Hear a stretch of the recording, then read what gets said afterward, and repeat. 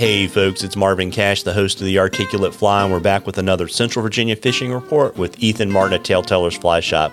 How you doing, Ethan? I'm doing great today. How are you doing? As always, I'm just trying to stay out of trouble. Obviously we are now, we've had Thanksgiving and we're looking forward to Christmas. What's going on in the shop? Well, we've moved shops to this point, which is what, that was a month ago now. And so now it's pretty much just all the Christmas madness.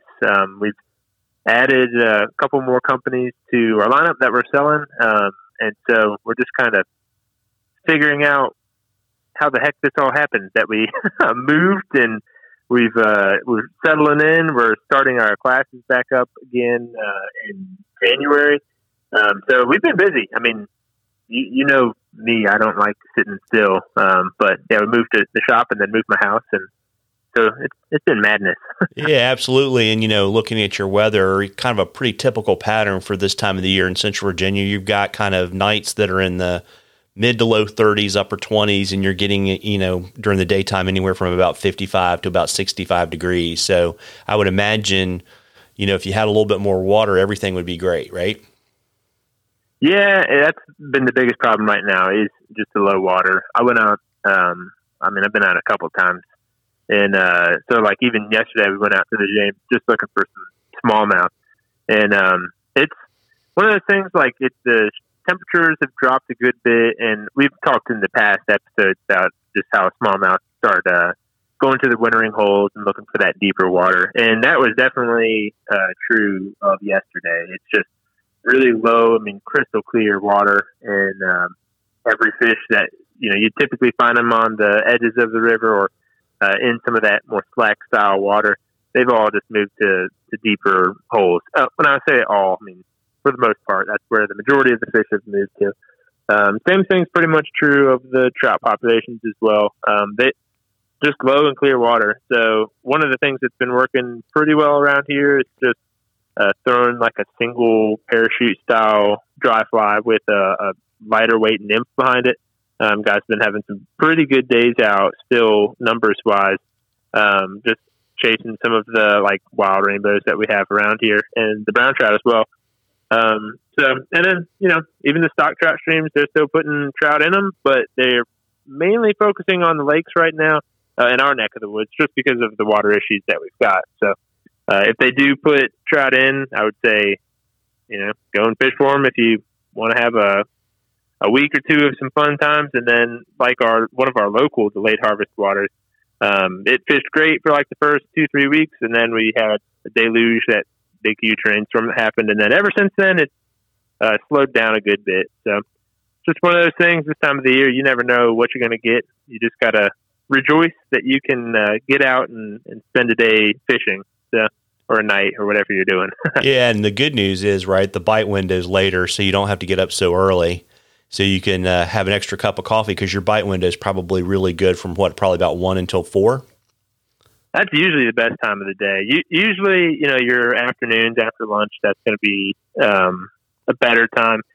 Like yesterday, we didn't get on the river until it might have been almost 10 o'clock. And I wouldn't even cared really to get out any earlier for the smallmouth, just because, you're always fish, just like humans want to be comfortable. And so when it's 45 degrees out for us, we're going to wait until when it turns 60 degrees to go outside.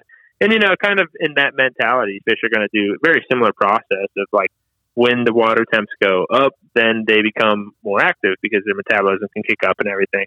Now, they're not seeing the swings like we do when, you have 45 to 60. Water temps don't really do that because I think the whole time we were out yesterday, temps went from like 45 up to like 47 on the James.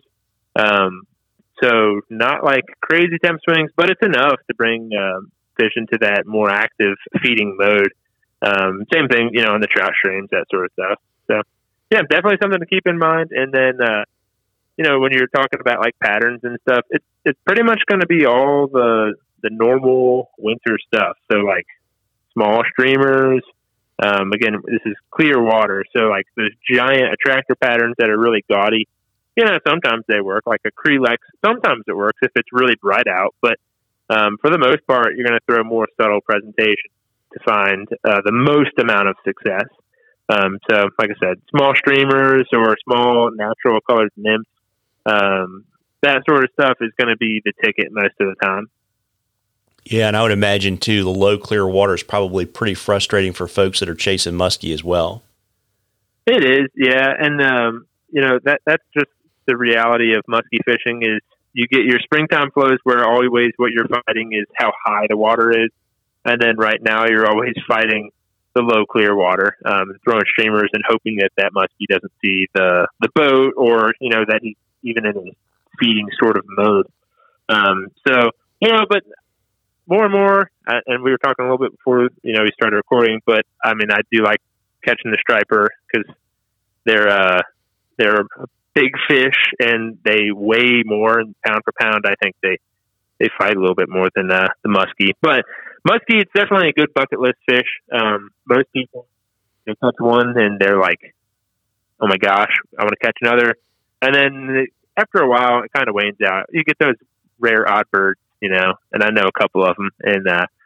But striper are fun too. So there's a lot of species in Central Virginia that, people can keep their gaze on or not forget about, because like I said, the striper thing, you put your time in on like Smith Mountain Lake. That's like certain parts of Lynchburg is like 40 minutes away. I think from the shop, it's like 52 minutes, precisely. But yeah, it's just one of those things, keep in mind all the different species because lake fishing is fun and, we're doing stuff on the fly. It's not just throwing conventional. So yeah, there's always a lot of options. Yeah, well, there you go. And, folks, we love questions on the articulate fly. You can email them to us or shoot them to us on our Facebook or Instagram page. And if we use your question, I'll send you some articulate fly swag, and then we will have a drawing probably in January for some cool stuff from the shop. And, Ethan, before I let you hop, you want to let folks know, you got a new location. I don't know if you've got holiday hours or not, but you want to give folks all the details on that kind of good stuff?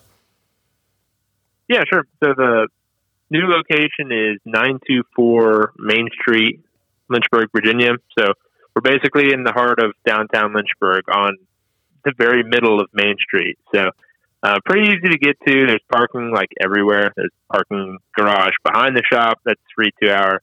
There's a parking garage beside the shop that's free 2 hour. And then you've got 1 hour, 2 hour parking on the street in front of us or right beside it. So got a lot of options if you want to make like a day trip out of it. Come and see us. If you can't make it down, then you can always go to TaleTellersVA.com.